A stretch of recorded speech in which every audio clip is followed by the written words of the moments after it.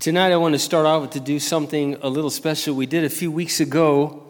Some of you remember we prayed for a little girl. Her name is Esther. She's here tonight. That little girl that had that severe epileptic seizure, she's here tonight with her mom. Can you hold her up for a minute, Dawn? Are you there? You got her somewhere? I saw you walk in. There she is back there. So you make sure to say hi to them after the service, okay? That's a little miracle right there that she's able to be here tonight.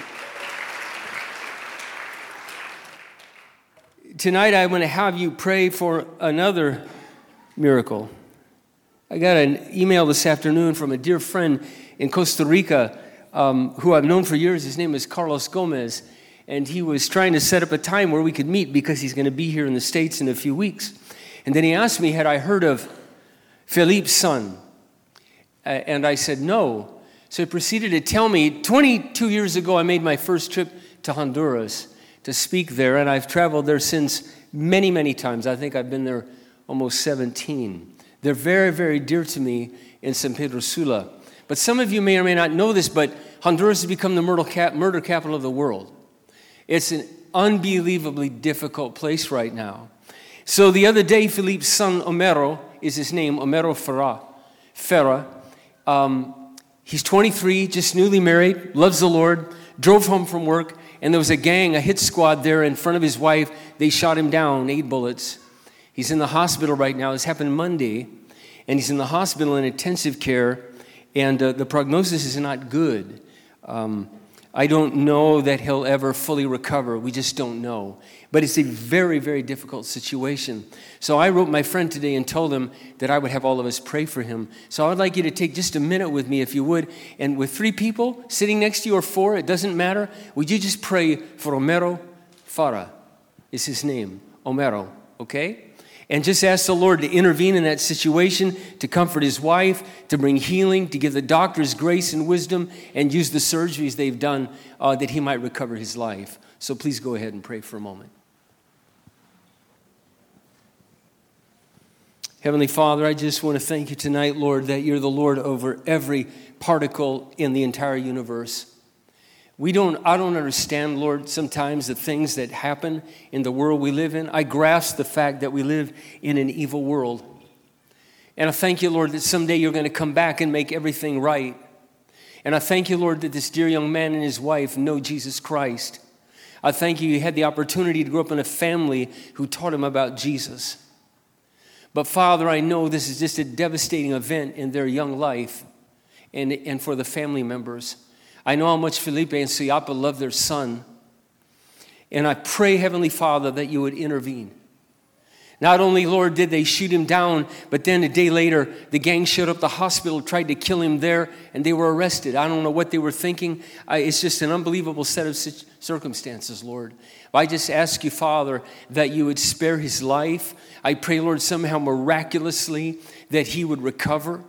That, Lord, you give the doctors wisdom and grace. You watch over him right now in intensive care. Be with his wife. Comfort her, Lord, as I'm sure it was devastating because it happened when he arrived home from work right in front of her. She looked outside the window.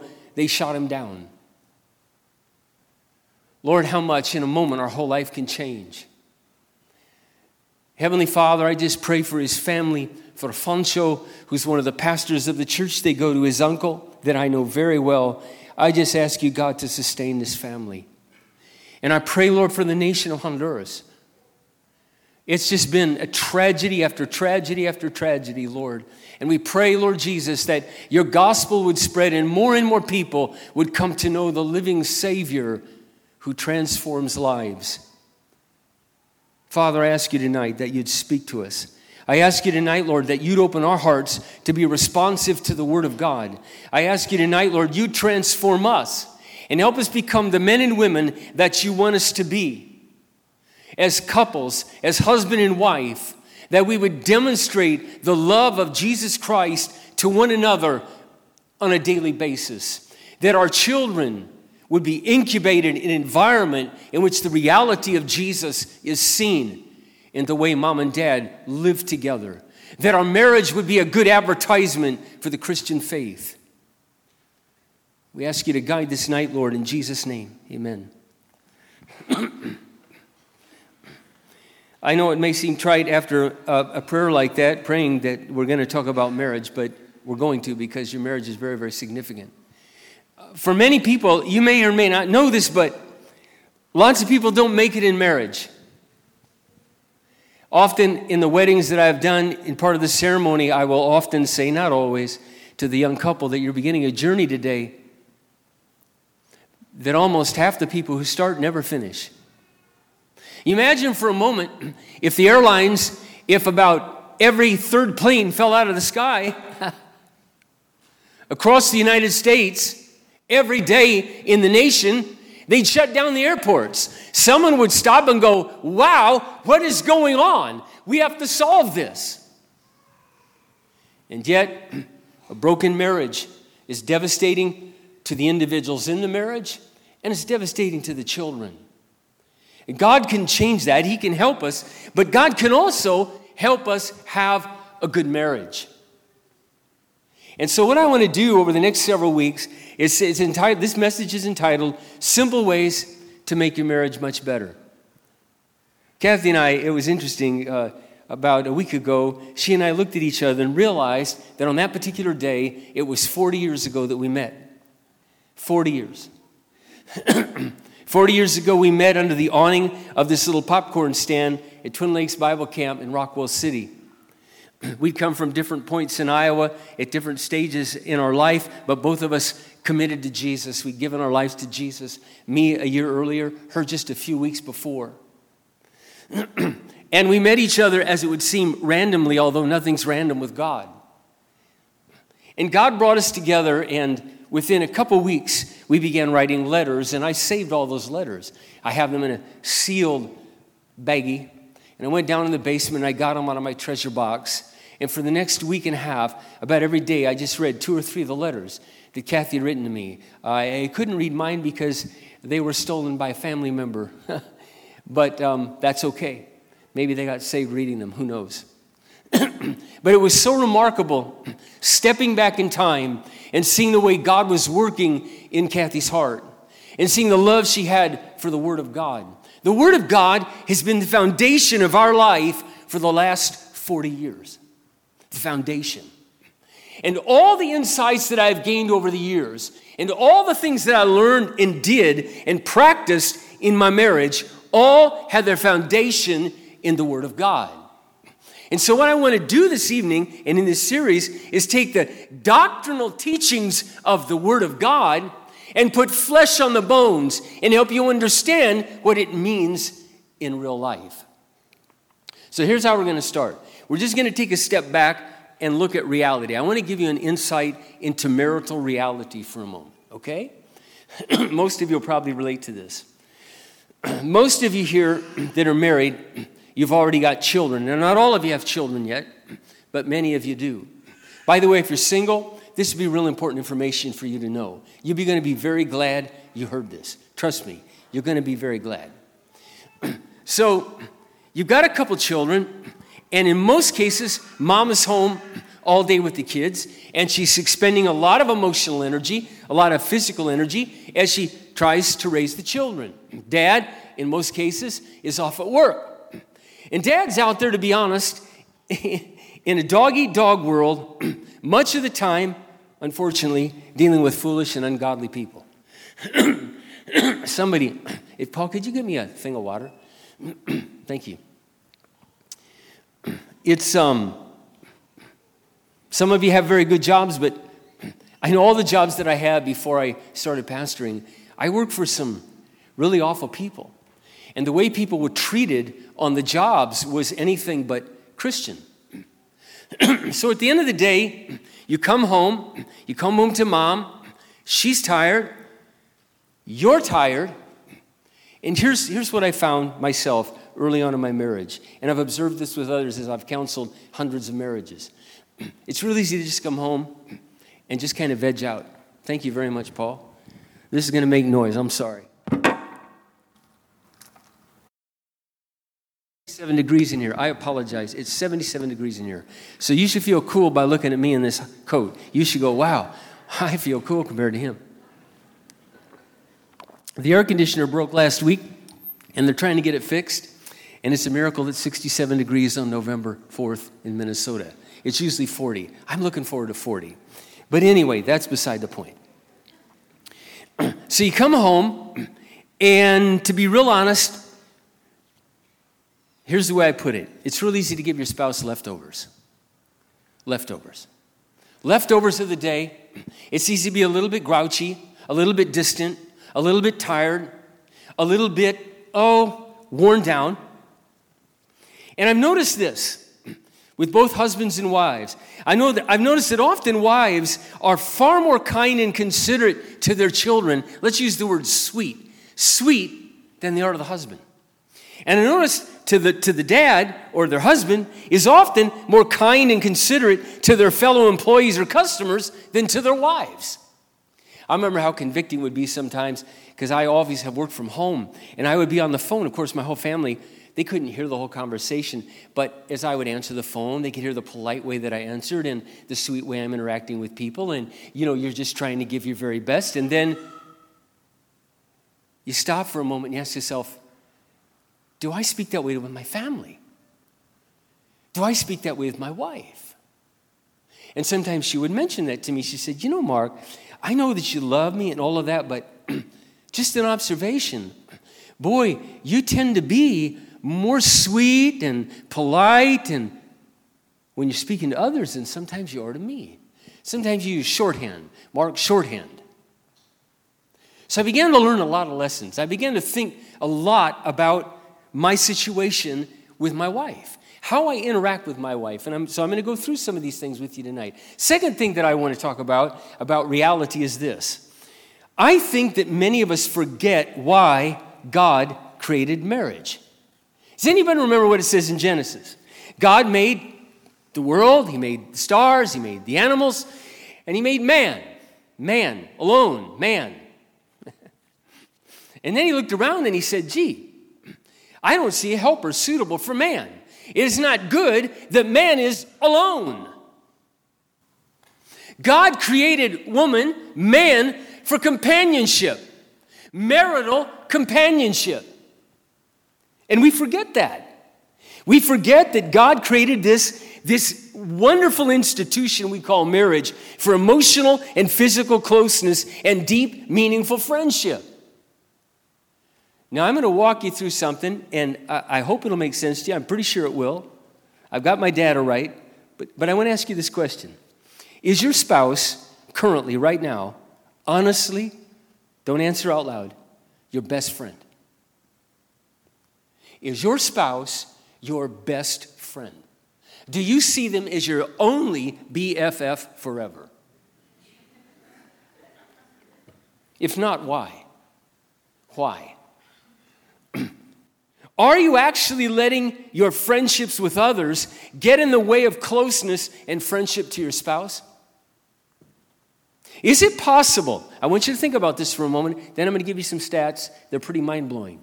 I didn't make them up. They just came out. Is it possible that the new technologies are interfering with your marriage relationship? Did you know? Listen, ladies, listen to me. So, we talked to the men about pornography, and we're going to keep talking to the men about pornography. But you know what your issue is? The average woman spends 12 hours more a week with her smartphone on it than her partner. That's a fact. Bosch Shalom did a gigantic survey of thousands and thousands and thousands and thousands of women.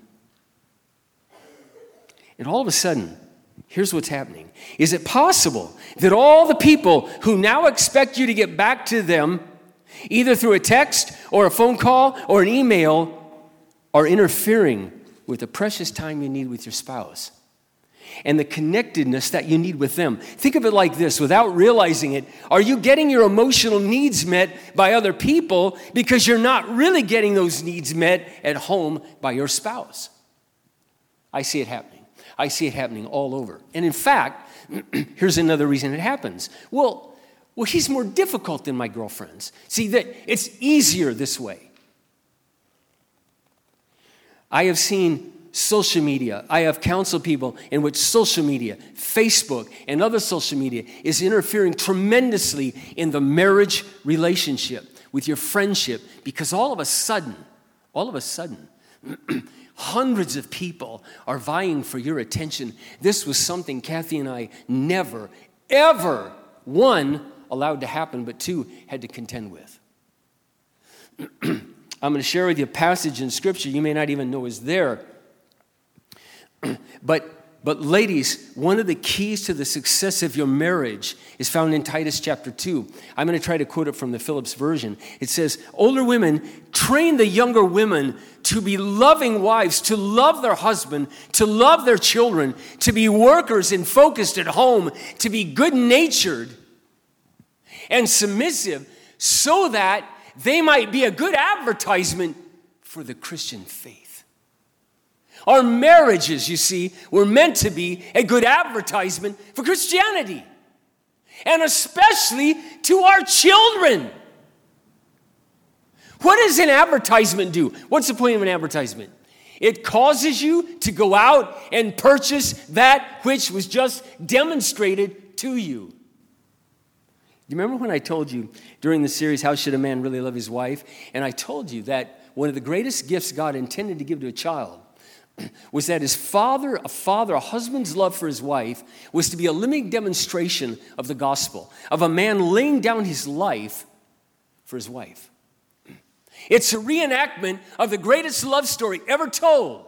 And if your children, as they get older, and they get about 12 and 13, when they start to think about love, and we all know they do, and they don't think to themselves, wow, when I grow up and I'm old enough to get married, I want the kind of love mom and dad have. I want what they have. Or would they rather have Tristan and Isolde? Have you ever thought about that? This is profound. I'm putting these all together for you in a nice, neat package. We have to wake up, and recognize marriage can be so much better than what most people think. It can be so much better, but it's got to become a meaningful priority. A meaningful priority. It is so important, ladies, that you look to companionship with your husband and not your girlfriends. Not your girlfriends. For husbands, it's so important that you understand God gave you a wife so you would not be alone, lonely and disconnected, rather than fill your life up with other substitutes. I know so many men who are emotionally distant from their wife. They think to themselves, I don't have any friends. Here's the reality. I love the church. I need the church. You know my passion for the church. The church is you, the people. But I want you to know this. If I never had another friend in my entire life, I have that girl. And she's the best thing in my life, ever. She's the best thing in my life. And we're close, and we have gone through things that no one else can possibly imagine. And we have shared things on a level you can't possibly imagine. And it's really possible. You know what the Bible says about being a Christian? The path of the righteous grows brighter and brighter until the full day. What that's saying is, as we walk with God, as we walk in the light of God, as we practice our Christianity on our spouse, it gets better and better and better and better. That's reality. That's my reality. This is why Christianity is the most exciting thing in the world to me, and why at 60 I share as passionately about it as I did when I was 30. It has not lost its luster to me with all the trials and difficulties. It has not lost its luster because I grasp experientially what God can do in our lives. This is so important. An enjoyable marriage comes down to lots of little things done over and over again. And what I want to do is pass on to you some of these things Kathy and I have learned as we've reflected on the Bible's teachings that have been immensely helpful. Now, what I'm going to do really quickly is I'm going to share with you 3 passages, okay? You can take these with you. By the way, if anyone wants these notes, you wrote me last week, a number of you, I'd be glad to send them to you so you have them. But let me read you the scriptures, and then we're going to extrapolate what they mean in life. Philippians chapter 4, verse 5. Let everyone see that you are unselfish and considerate in all you do. Remember, the Lord is coming soon. Wow. You know what that verse is saying? What's your reputation? How are you known by others? And especially your spouse. Are you known by them as unselfish and considerate? We're going to get into that. Now listen to James chapter 3, verse 13 through 17. Who is wise and truly understanding among you? Let them show it by their good deeds and their good life, done in humility that comes from wisdom. But if you harbor bitter envy and selfish ambition in your heart, do not boast about it. Such wisdom does not come down from heaven, but is earthly, unspiritual, of the devil. For where you have envy and selfish ambition, there you find disorder and every evil practice. Now listen to this. But the wisdom that comes from heaven is first of all pure, peace-loving, considerate, submissive, full of mercy, good fruit, and impartial and sincere. Wow. I want to be married to that girl. I want to be married to that guy. Peace-loving, considerate, submissive, full of mercy. Why do we need mercy? Because your spouse sins against you. And what do we need in that situation? Love covers a multitude of mistakes. Or do we beat them up about it? Do we get bitter about it? Do we get resentful about it? Do we get angry about it? And do we nurse that anger until it becomes toxic bitterness in our relationship? And we become emotionally more and more and more detached. Now, listen to this passage in Peter. This is one I go over often. 1 Peter chapter 3, verse 8. Finally, let all of you be harmonious, sympathetic to one another, loving as brothers, deeply compassionate, humble-minded, and never return evil for evil. To the contrary, give a blessing instead. So what does all this mean? First thing I want you to understand is this. We need to just practice our Christianity on one another. We need to practice our Christianity. Ask yourself this question. Have you mastered the divine arts? We have some people here in martial arts. Our whole family, my children, I should say, all were in martial arts for almost 9 years. They all have their second-degree black belts in karate. They had to master so much. At one time, we had 122 trophies at our house. One day, we put them all outside, took a picture, threw them all away. With the kids' permission, threw them all away.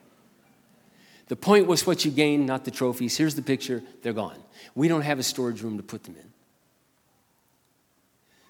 Have you mastered the divine arts? Is it your focus and passionate, intentional, serious, intentional effort to master the divine arts of God?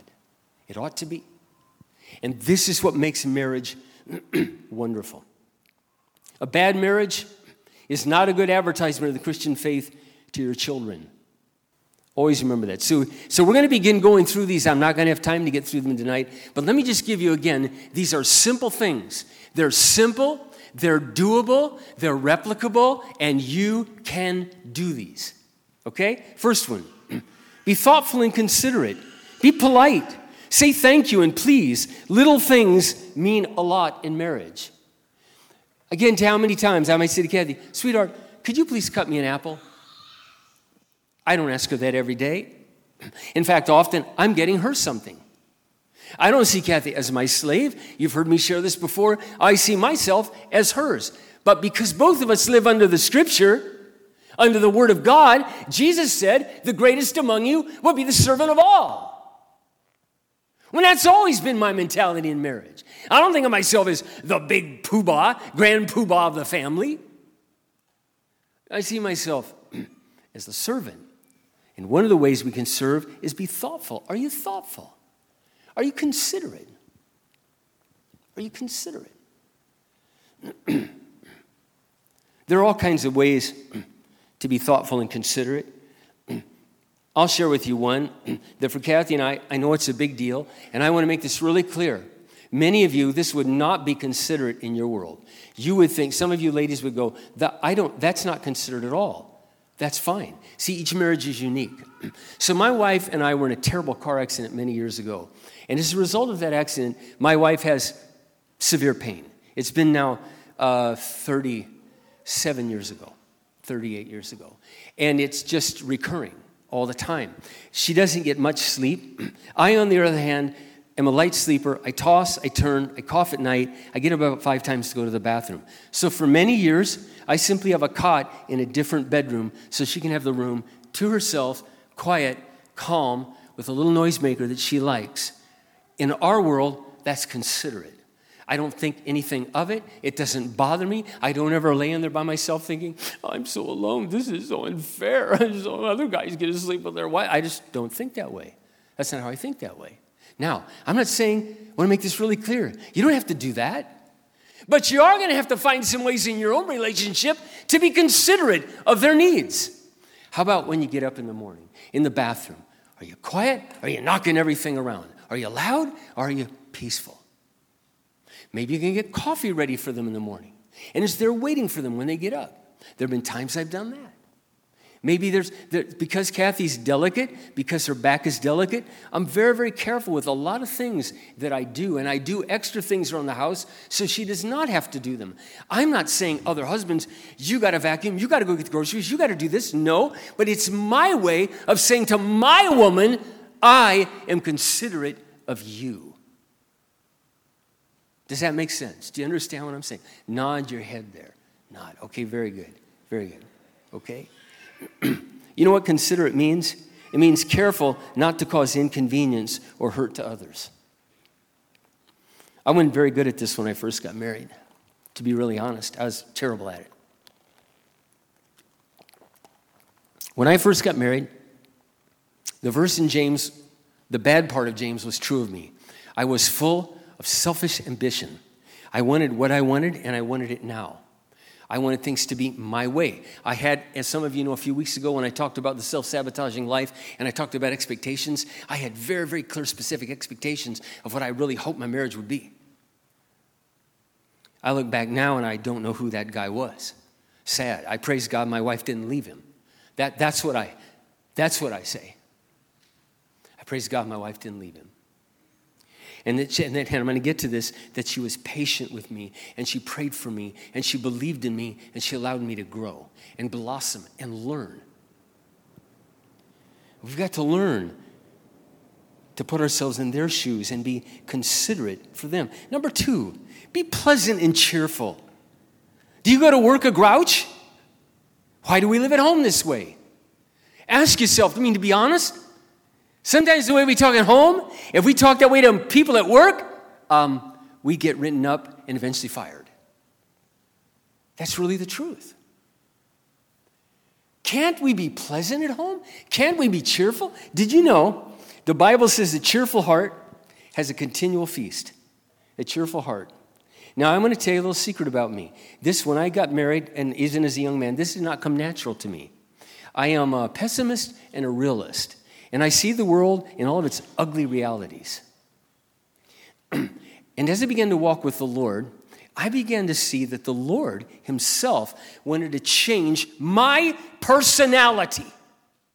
Did you know in Ephesians, it says to be renewed and changed in your personality? Oh my gosh, Mark, my personality is sacred. No, he wants to make you like Christ. And I began to realize as I reflected on my life that, Mark, you can be really moody. And you're not always cheerful. And Mark, the Bible says to rejoice always. Rejoice in the Lord. The Bible says a cheerful heart is good medicine. The Bible says a cheerful heart has a continual feast. Gee whiz, Mark, you might actually feel better more often emotionally if you obeyed the Bible and you were cheerful. Okay, so what do I have cheerful about? Well, it might help if you were more thankful, Mark. And you counted your blessings instead of your potholes. I was a pothole counter. I knew every bad thing that happened in my day, and my mind naturally ruminated on those things. And I had to learn to realize that is called sin. S-I-N. It's wrong. And then I had to learn to choose this. And as I began to learn to do it over and over and over and over, wow, dads, can I tell you something? We can we can create a wonderful environment in our home or a terrible environment in our home depending on our attitude. And sometimes we're just like a cold winter blowing wind. And we just freeze out the family. All of us have a rough day. We're going to get to that. How do we deal with that? But let's talk about being pleasant. Can we wake up in the morning and be happy? Can we wake up we have lots to be happy about. We have lots to be thankful for.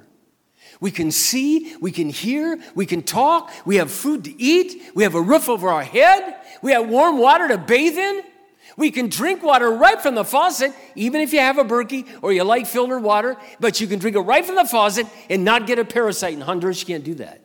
I've been there, accidentally got one, and I thought I would die for 3 whole weeks. And things came out of my body that were really scary. They were really scary. And they misdiagnosed me when I first went in, and they gave me the wrong med, and then scarier things came out of my body. And I laid moaning on a bed in pain, grabbing my stomach for several weeks. Thank you, God. Thank you, God, for the water. Thank you, God, we have clean air to breathe. I mean, we could just go on and on and on. Third thing, and this is where I'm going to end tonight, okay, because I got a lot of stuff. Make your marriage an enjoyable experience as much as possible. Have you ever thought about that? Have you ever stepped back and thought, today, I'm going to make my marriage an enjoyable experience. I'm going to make it an enjoyable experience. I'm going to change my attitude about it today. I'm going to be thankful for them today. I'm going to show love to them today. And here's one of the secrets. Find out what pleases them and do it. We don't even think in those terms, do we? But it's not hard. Find out what pleases them. I am so glad that my wife has found out what pleases me. I could stand up here tonight and brag on this girl in so many ways. Let me give you a couple examples. I don't know why. I don't know why I'm this way. It's a creation thing. I'll blame it on God. This is not a sin thing. This is just the way I am. Certain smells, I can taste what you don't even smell. I can actually taste it on my tongue. I can taste it. So I asked my wife some time ago, a long time ago, can we please buy everything in this house unscented? I cannot deal with the scents. Those candles, you open the door, I feel like I'm going to vomit. And so the hairspray she gets is all natural, has no smell. The only thing we use of smell is a can of real orange peels for deodorizer. I love the smell of oranges. I can deal with oranges. One time I was in a meeting and someone had some wonderful aftershave on. It wasn't their fault. They had no idea. It's never happened to me before. But it was so hot down there and the smell across them I could taste in my mouth. I had to excuse myself and walk up to the bathroom. I lied and said I had to go to the bathroom because I didn't want to embarrass anybody and just take a bunch of deep breaths because I thought I was going to throw up. Sometimes, when you take out that hand sanitizer, and Kathy, we're in the van and we're driving, and she takes it out, and I'm like, oh my gosh, I'm going to die. That's how it feels. I don't want to be this way. She's so thoughtful. She's goes, well, sure, Mark. I won't wear any perfume. I won't whatever. I'm like, because I love the way you smell, just natural. It's great with me.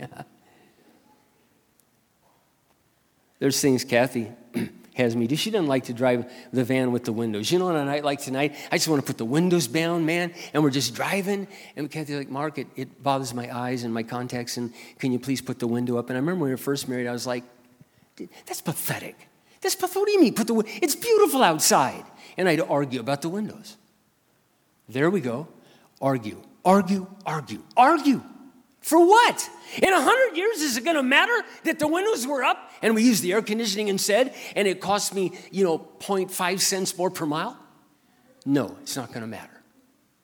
It's not going to matter.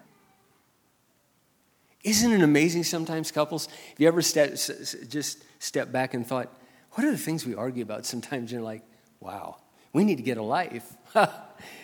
We just argue sometimes about the silliest things. Find out what pleases them. As you grow, and I want you to know this is a growing thing, as we mature, I really enjoy trying to please Kathy. I enjoy that. And I've watched her grow in that as well. And when we do, what does it do? It just makes your marriage much more enjoyable. I enjoy life with that woman. I want you to ask yourself this question as you leave tonight. I want you to be honest with yourself. Am I enjoyable to live with? Am I enjoyable to live with? Does my spouse really enjoy me? Do I even know what pleases them? I could sit here all night, talk about intimacy. Do I even know what pleases them? Do I even care? Do I even care? Do I know what pleases them in the living room? Well, you know, I have these red plates. I have 3 plastic red plates. I hate red. I don't like red, but that's all they had.